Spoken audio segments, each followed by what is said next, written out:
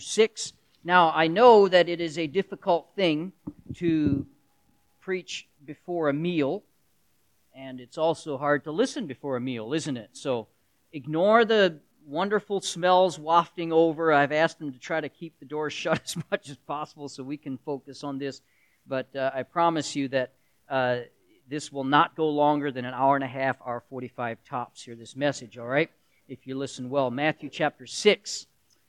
When we talk about prayer, and when you come to church and you hear a message, or see, by the way, it was wrong in the bulletin today. It still has last week's message in it. Today we're preaching on prayer. And when you hear that kind of discussed, there's really a temptation almost to kind of tune out. Because when it comes to prayer, we often find ourselves in a comfort zone. I think if you were to ask the typical Christian, are you happy with your prayer life? Yeah, I think I am. We kind of treat prayer like a kid does Santa Claus. You know, once every so often we present a wish list of things that we want, and we go with our requests. We used to bathe once a week and pray every day. Now we bathe every day and pray once a week if we're lucky, and it's vice versa there. Prayer is a subject that we're going to address and do address repeatedly from this pulpit because it's the most powerful weapon in a Christian's arsenal, yet it is the least one reached for and used. We don't believe or we don't utilize it enough. Today I ask you to please don't tune me out. You're going to hear some tools I think that'll be a help to you, that if you feel frustrated in your prayer life or you don't know how to reach the horns of heaven and get God to work in your life, I ask you to listen today, and I think it'll be a help to you. I read this week that they now have a dial a prayer for atheists. You know what a dial a prayer is, right? You call in and you give your prayer request. Well, they have one for atheists as well.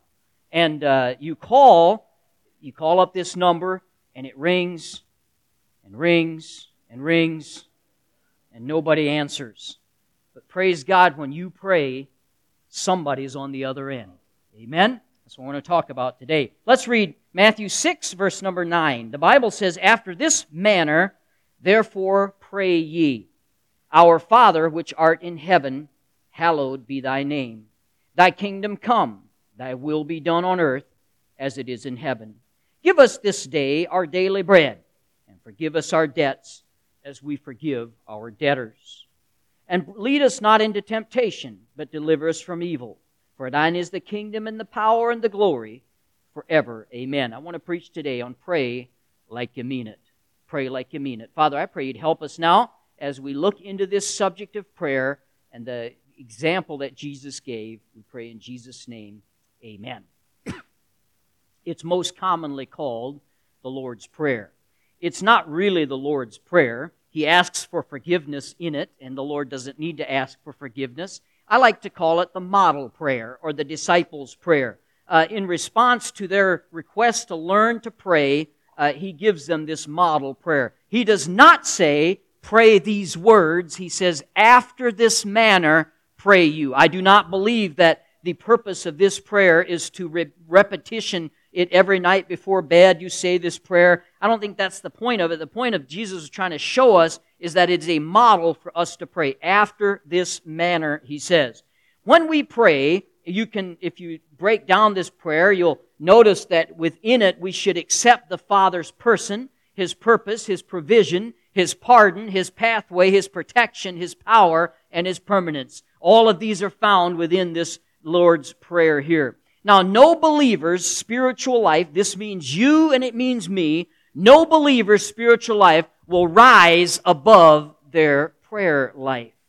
That's can be a scary thought for us. Prayer fortifies you from temptation. Matthew chapter 26, verse 41. "Watch and pray that you enter not into temptation." Temptation is a battle that we fight every day. And how do we fight it? We fight it with prayer. We fight it with tapping into the throne of God. There are a number of lessons that we can learn from this passage, and it's not, I again mention, I don't believe this is a prayer meant to be repetitious. I don't believe that it's meant to be read over and over in a mantra type. It is a manner. It is a type. It's a pattern for us to pray. And so let's break it down today, and we'll see what we can learn from it. He begins with the words, Our Father. Our Father is a recognition of relationship. This is between the one praying and the one being prayed to, God. Those who pray do so in the father-child relationship. We need not to forget that when we pray.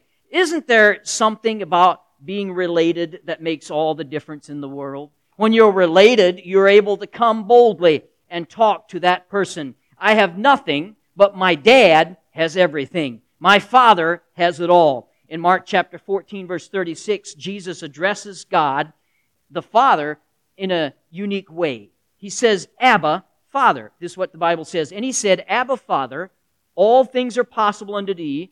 Take away this cup from me, nevertheless, not what I will, but what Thou wilt. Jesus used two words here for God. He calls Him Abba, Father. Now, the word Abba is an interesting one. It's an Aramaic word. It only appears 3 times in your Bible. It's kind of the equivalent of our word for daddy. A little bit more tender, a closer relationship. It expresses a deep emotional devotion that Jesus had with God the Father. The word Father comes from the Greek word pater. It's a word for an adult son. Jesus entered here fully into the mind and will of God. So He came to the Father with every confidence, Abba, Father. Now you read that and you say, yeah, but that was Jesus. Wait a minute. Let me take you to Romans chapter 8, verse 15. A great verse here. And in fact, this is such an exciting verse, it would make an Episcopalian say amen if he reads this verse. Read it with me. Romans 8:15. For ye have not received the spirit of bondage again to fear, but ye have received the spirit of adoption. Hey, listen now, where we cry, what? Abba, Father. You know what the Bible tells us there? Just as Jesus Christ had a relationship with God the Father, you too can have that same relationship as a son and a daughter. He has brought you into the family. You are one of His. Now you too can cry out, Abba, Daddy, Abba, Father. Yet how sad, many Christians do not approach Him like this. How would you feel if your child, however old your child is, let's use a growing child, 9, 10 years old, mom and dad, you're sitting there, and they walk up tomorrow and they say this, Father, Mother, I thank Thee for the gift of life Thou hast bestowed upon me, and now I ask that You may give me the provision for the day that I may lift up Your name in exaltation. And now, listen, I'm not trying to belittle being respectful to God, but that's not a relationship, that's formalism. We have a relationship with God. He's our Father. He's our Dad. We need to, of course, fear and honor Him, but like a father. Now, parenthood, if most of us are familiar with parenthood, most of us are parents in here, somebody said parenthood is like a blender, like having a blender that's always on and it has no top. Can anybody identify with that? That's parenthood. I know that some days parenting feels like hostage negotiation with a band of drunken bipolar pirates. That's what sometimes parenthood feels. But we still do it. Why do we do it? Because we love them. We love our children. I love my children. I'd do anything for my kids. Yet I'm evil. The Bible says in Matthew 7:11, Jesus said, If ye then being evil can know how to give good gifts unto your children, how much more shall your Father in heaven give good things to them that ask Him? The first thing we do when we pray, we recognize our relationship. Jesus began His prayer with Our Father. Aren't you glad that today when you pray to the Lord, you're not praying to some distant deity. You're praying, friend, to your Father. He says, Our Father, I come to You as family. Well, by the way, in this prayer, we haven't asked for anything yet up to this point. Okay, we're just honoring the Lord. Recognize your relationship. Then He says, which art in heaven. This is a recognition of His sovereignship. We're praying to the one who created and controls and rules everything. Colossians chapter 1, verse 16 through 17. The Bible says, For by Him were all things created, things that are in heaven, that are in earth, visible and invisible, whether they be thrones or dominions or principalities or powers. All things were created by Him and for Him, and He is before all things, and by Him all things consist. We're praying to the one who has absolute all power. It's the same thing that we can have as we had when we were schoolboys in the schoolyard. Remember when you were, if you were a man in here, at some time probably you made a statement like, my dad can what? Beat up your dad. I never said that. My dad had polio. And he wasn't strong, and so I never made that claim to other kids. But as my dad many times said, it's better to be disabled from the neck down than it is to be disabled from the neck up. And I do totally agree with him there. But when it comes to my God, my Father is the strongest. He can beat up any problem that comes into my life. Hey, circumstantial bully, my Father can whip up all over you. Amen? We can say that. We understand that He's in control. No difficulty is greater than my Father. He is never flabbergasted. He is never confused or worried. He is all-powerful. Hebrews 1:3, who being in the brightness of His glory and the express image of His person, and upholding all things by the word of His power. That's amazing, isn't it? God is in control. He is set down on the right hand of the Majesty on high. Who keeps all of this going? Who's in control of all that's going on in the world today? My Father's in control. The one I pray to. Our Father, which art in heaven. Even the devil in the Bible we see is often nothing more than God's errand boy. In 2 Corinthians 12, interesting story, Satan thought he would put a stop to the Apostle Paul. Paul's always around giving the Gospels, leading all these people to Christ. People are getting saved. Even leaders of Jewish community are getting saved. And so Satan wants to put a stop to it. And this is Paul's testimony. He says, lest I should be exalted above measure in the abundance of revelations, there was given unto me a thorn in the flesh, the messenger of Satan to buffet me. Now the word buffet comes from a word that means to strike with a fist. So Satan thought, I'm going to send something into Paul's life that's going to bloody his nose. I'm going to send something in his life that's going to make him stop. I want to distract him from God's work. I want to shut him up. What happened with that? Well, he did send that into Paul's life, and this is what Paul said that God did. Verse 9 of 2 Corinthians 12, and he said unto me, my grace is sufficient for thee, for my strength is made perfect in weakness. And Paul goes on and says, most gladly, therefore, will I rather glory in my infirmities, that the power of Christ may rest upon me. What was meant to be a punch in the nose by Satan turned out to be the conduit of God's power into Paul's life. Hey, God's in control. Amen? Don't ever doubt the fact that God is in control of your circumstances. God's in control of your sicknesses. God's in control of all that comes into your life. Trust Him. Our Father, the Bible says, that's our relationship, which art in heaven. That's His sovereignship, His sovereignty. And then at this point in the prayer, by the way, just so you notice, we haven't asked for anything yet. Right? We're just glorifying the Father. He goes on, he says, hallowed be thy name. Our Father's relationship, which art in heaven, is His sovereignty. And then recognition here of worship. Hallowed be thy name. You're in His presence. Don't forget this. For who He is, not for what He can do for you. Who is God, after all? Well, you could spend all day and all night talking about that, but let's just use the ABCs to give you a few of them here. He is the Alpha and Omega. He is the benevolent one. He is the Creator. He's the dwelling place. He's eternal, everlasting God. He's the forgiving Father. He's the great I Am. He's the healer, the Holy One. He's the immortal. He's the Jehovah Jireh, the King of Kings and the Lord of Lords. He's the mighty one. He's the name above all names. He's the omnipotent, omnipresent, and omniscient one. He's the Prince of Peace. He's the quickening Spirit. He's my refuge. He's my strong tower. He is truth. He is unwavering. He is victorious. He is wise, wonderful, and worthy. He is exalted, and I know exalted begins with an E. It's the best I can do. Amen? I was homeschooled. He is exalted. He is Yahweh. He is zealous. This is the God that is your Father. That's the one you're going to. You see, our Father which art in heaven. About 2 months ago, I tried to get an audience with our great governor. And I was told very nicely by her scheduler, take a hike. All right, evidently they didn't know who I was or something like that. Friend, that's just our governor. This is the creator of the universe, and you don't need an appointment. Is that a blessing? Our Father, which art in heaven. When you come before Him, take a moment. Take a moment before you start rattling off your wish list, and take a moment to recognize and acknowledge who He is. Hey, the front door and the back door of prayer is praise. Give Him some. Notice again, we haven't asked Him for anything yet. Give Him what He wants before you worry about what you want.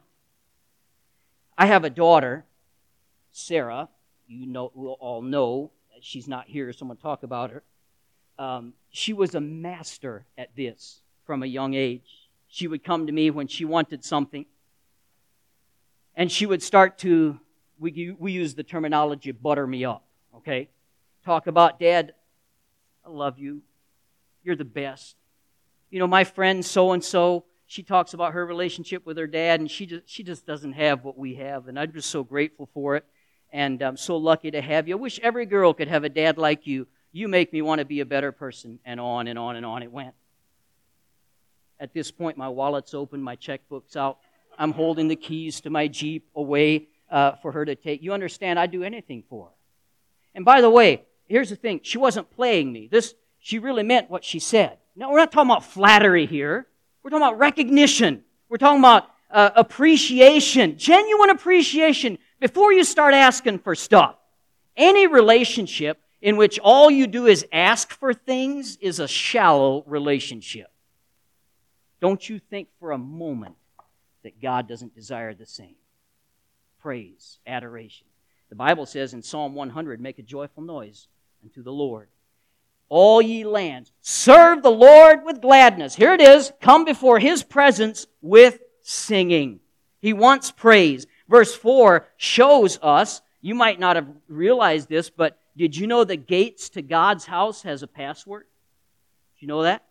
There's a password to the gates of God's house. We find it in Psalm chapter 100, verse number 4. It says, enter into His gates with thanksgiving. That's what you got to type in there, thanksgiving. He wants us to come into His presence. He wants us, when we pray, to come with thanksgiving and to come with praise. Why do we begin our prayer with praise? Because when we praise God, it gets our perspective aligned to where it should be. Gets our eyes off of ourselves. It reminds us of who He is, who I'm speaking to, and it reminds us of who I am and what right I have to demand anything of Him.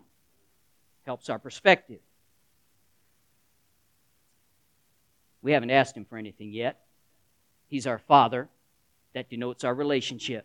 Which art in heaven, that's our sovereignship. Hallowed be Thy name, He said. That's worship. And then He said, Thy kingdom come. This is a recognition of ownership.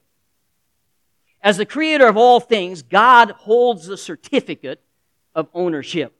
The world and everything within it. Psalm 24:1, the earth is the Lord's and the fullness thereof, the world and they that dwell therein. For He hath founded it on the seas and established it upon the floods, until you transfer all that you have to His ownership. Friend, you're in charge. And I have a secret for you. You don't want to be in charge. You don't. Complete control of your own life is just as possible as taking a picture of a unicorn. Maintaining control is as easy as catching the wind. Now, even though you know that unicorns aren't real and nobody can catch the wind, we still strive for control. We still try to hold on to it. And this is only going to lead to frustration in your Christian life. Proverbs 19:21, there are many devices in a man's heart. Nevertheless, the counsel of the Lord, it shall stand. The best thing that you can do, my friend, is just to give God ownership willingly. He can take it anytime He pleases anyway. Just give it to Him. I love my family. But it's not my family. It's God's family. Did you know He could take any one of them anytime He pleased? I'm not in control. He's in control. I think you know, I love and adore Bible Baptist Church. It's my favorite place on earth, right in here. I love it. I love Bible Baptist. I love the people within it. But it's God's church. It's not my church. It's God's church. By the way, I'm glad you people are God's people. It wasn't hard for me to transfer that ownership to Him. Amen? I'm just teasing. Okay, don't get upset with me. Not my kingdom. It's God's kingdom. It's not my car. It's God's car. And on down the line, it's not my wallet. It's God's wallet. Everything that I have, it has to be His. Can I tell you, friend, it's a better life when you put it in His hand. Don't forget, if you're a child of God, you are His. Not only your stuff, you. The Bible says in 1 Corinthians 6:19 through 20, "What know ye not? That your body is the temple of the Holy Spirit, which is in you, which ye have of God. You're not your own, for you're bought with a price. Therefore glorify God in your body and in your spirit, which are God's." They're not yours. That's not my body. It's God's body. So what I do with this body better honor Him because He's the owner of it. You ever borrowed a car before? I don't like borrowing vehicles. You're afraid you want to do something. You don't want to scratch it. You don't want to make it dirty. You want to take as good care of it as you can. Why? Because it's not yours. So you want to take extra good care. Amen? This isn't my body. I got to take care of it for the Lord. I'm a steward of it. We are in the family of God. 1 Peter 1:18, 19. "For as much as ye know you were not redeemed with corruptible things as silver and gold from your vain conversation received by tradition from your fathers, but with the precious blood of Christ as a lamb without blemish and without spot." Oh, friend, it was a great day when I bowed my head and accepted His payment for my sin. And when God accepted me into His family, where sin abounded, grace did abound more. And if you're a child of God, if you're saved today, you can rejoice in that too. Now here's the question that I have. We trust God with our eternal soul. Give Him your stuff already. How do we trust God with our eternal soul, but we don't trust Him with our finances? "Oh, preacher, I can't tithe because I just wouldn't have enough to cover my bills." You don't think God knows? Trust Him. He owns it all. By the way, every Christian tithes. Every Christian tithes. Some do it willingly. Every Christian tithes. Now, the great thing about God's ownership is the freedom that it brings. Because when God owns everything, He's responsible. We're just the managers. Our only job is to be good stewards of what He has given us. Jesus reminds us of that. Before I say that, I want to give an example. There's a preacher I was talking to about 2 years ago. He's saying that they had a leak in the roof of their church. And they didn't have the money to replace it. And so I said, "What are you going to do?" And he said, "Well, you know, I took it to the Lord," and this was his prayer. He said, "God, your house has a leak in it." I never thought of it this way, but I thought this is a great way to do it. He said, "Lord, your house has a leak in it. Now, Lord, I don't want to embarrass your name. It's not a good thing for people to see that God's house has a leak in it. We need to get the leak fixed, and I trust you that we'll." And by the way, God did provide it in a great way, and they got it fixed. But I thought, what a neat way of looking at it. It's God's house, not my house. It's God's body, it's not my body. It's God's family, it's not my family. Jesus reminds of this when he reminds us that what we possess is only temporary. Matthew 6:19, "Lay not up for yourselves treasures upon earth where moth and rust doth corrupt, and where thieves break through and steal. But lay up for yourselves treasures in heaven, where neither moth nor rust doth corrupt, and thieves do not break through and steal. For where your treasure is, there is your heart also." When we accept God's ownership of our things, He promises to take care of things. He follows it up, Jesus does, with these words. He says, "Therefore I say unto you, take no thought of your life." Don't worry. Take no thought means not to worry. "What you shall eat or what you shall drink, nor yet for your body, what you shall put on. Behold the fowls of the air. They sow not, neither do they reap, neither gather into barns, yet your heavenly Father feedeth them. Are ye not more than those?" What a great lesson. He said, listen, don't have to worry.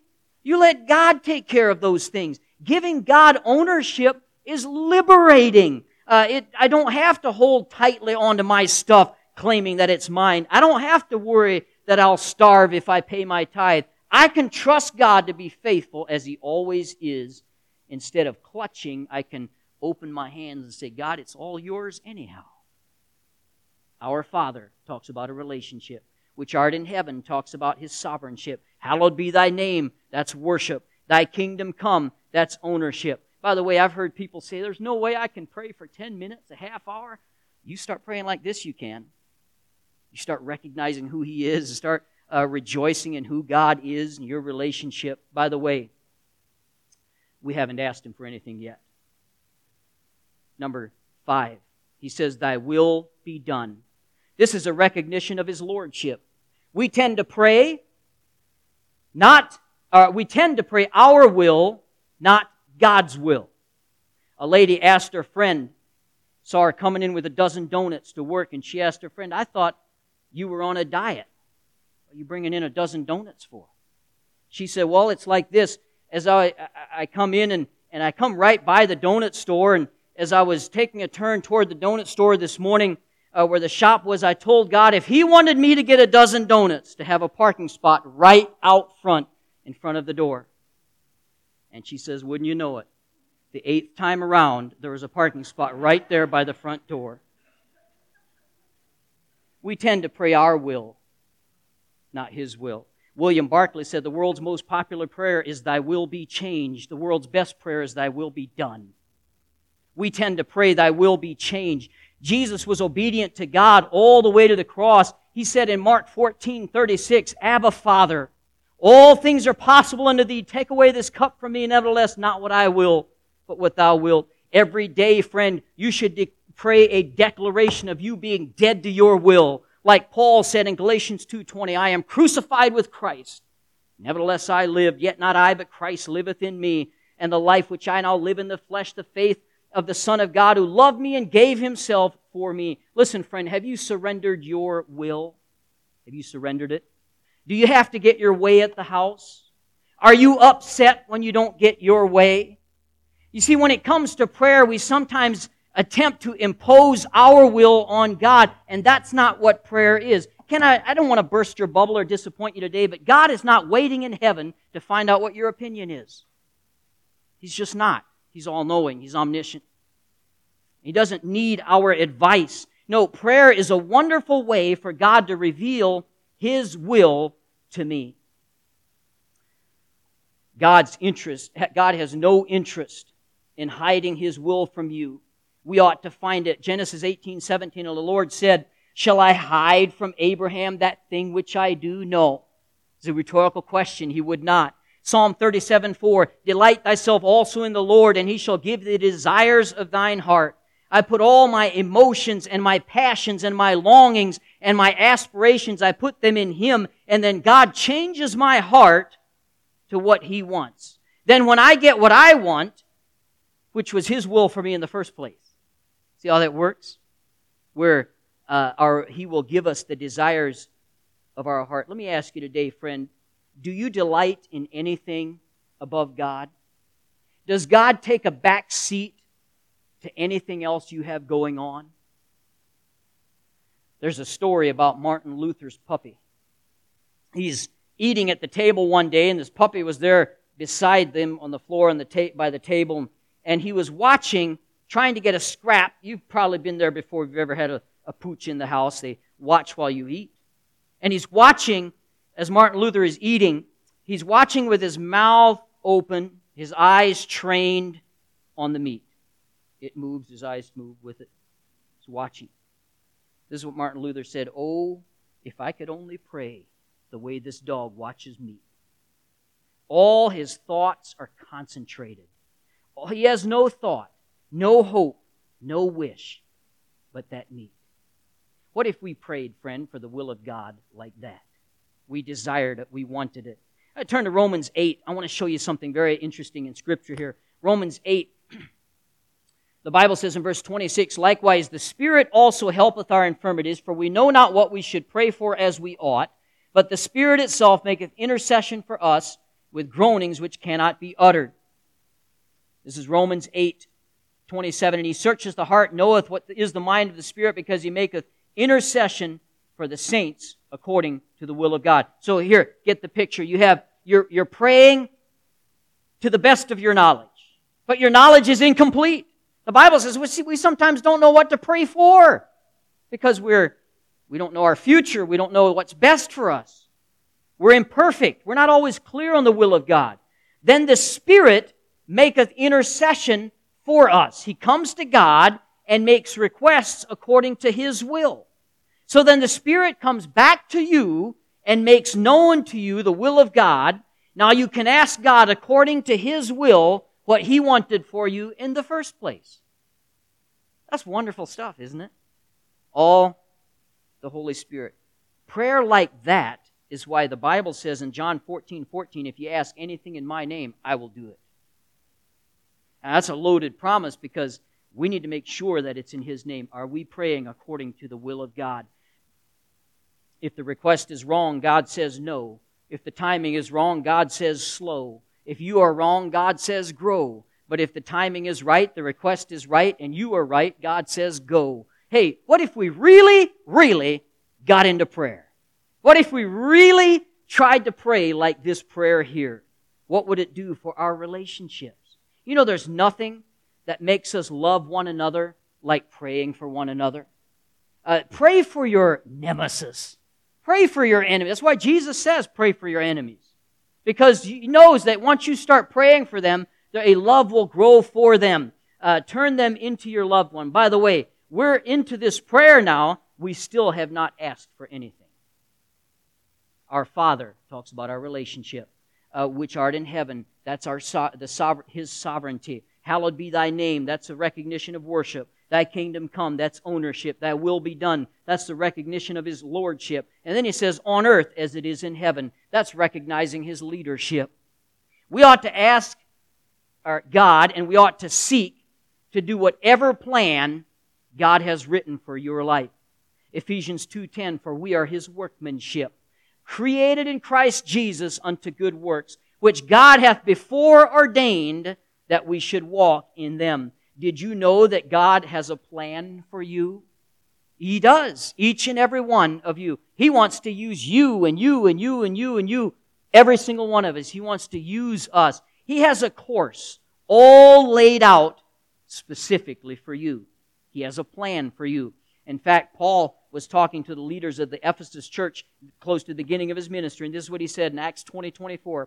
He says, but none of these things move me, neither count on my life dear unto myself, so that I might finish my course with joy and the ministry which I have received of Christ Jesus. So he says, hey, I recognize there's a course laid out for me. God has a plan for me. I have no other desire but to run that course that He has for me. And guess what? Paul did just that. Shortly before he died in 2 Timothy 4:7, he says, I fought a good fight. I have finished my course.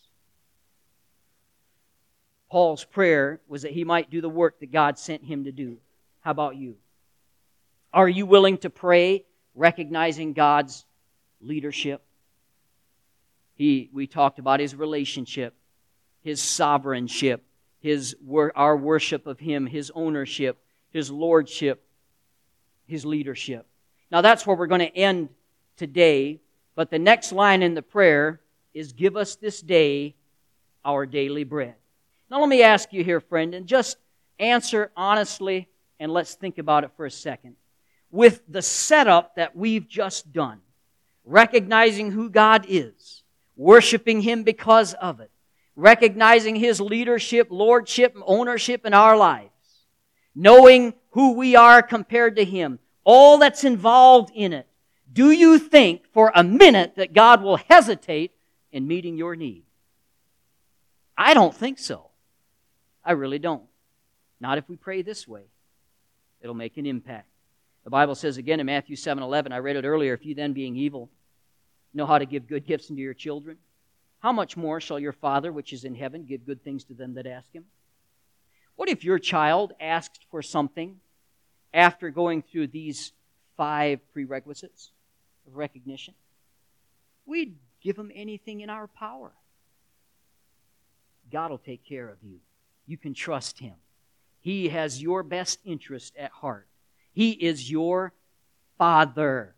He's not some distant deity in the sky, as all the Greek gods and the Roman gods always, it was about appeasement. They were angry with people and they constantly had to sacrifice to try to gain their appeasement. You have a Father in heaven who loves you and gave Himself for you. That's how you ought to pray. Relationship makes all the difference, doesn't it? Pray like you mean it. Let's have every head bowed, every eye closed as the pianist comes forward. I have 2 questions for you today. Number 1, are you a child? Friend, have you ever accepted Christ as your Savior personally? You ever made that decision? If you're here today and you've never personally accepted Christ as your Savior, listen, none of what I said applies to you. This is for God's children, but you can change that today. You can become a child of God just by accepting His gift of salvation. Oh, please listen, friend, do not leave today before you make that decision. If you're in here today, nobody's looking around, I won't embarrass you. You'll say, preacher, that's me. I don't know for sure. If something happened to me right now, I'd be in heaven. I hope so, but I don't know so. Would that be you? Would you slip up your hand? Let me pray for you. Thank you so much. What about you, dear Christian? I see that hand. Thank you. What about you, dear Christian? Do you have the kind of prayer life that pleases God? When you pray, is it just a wish list? Or do you really connect with your Creator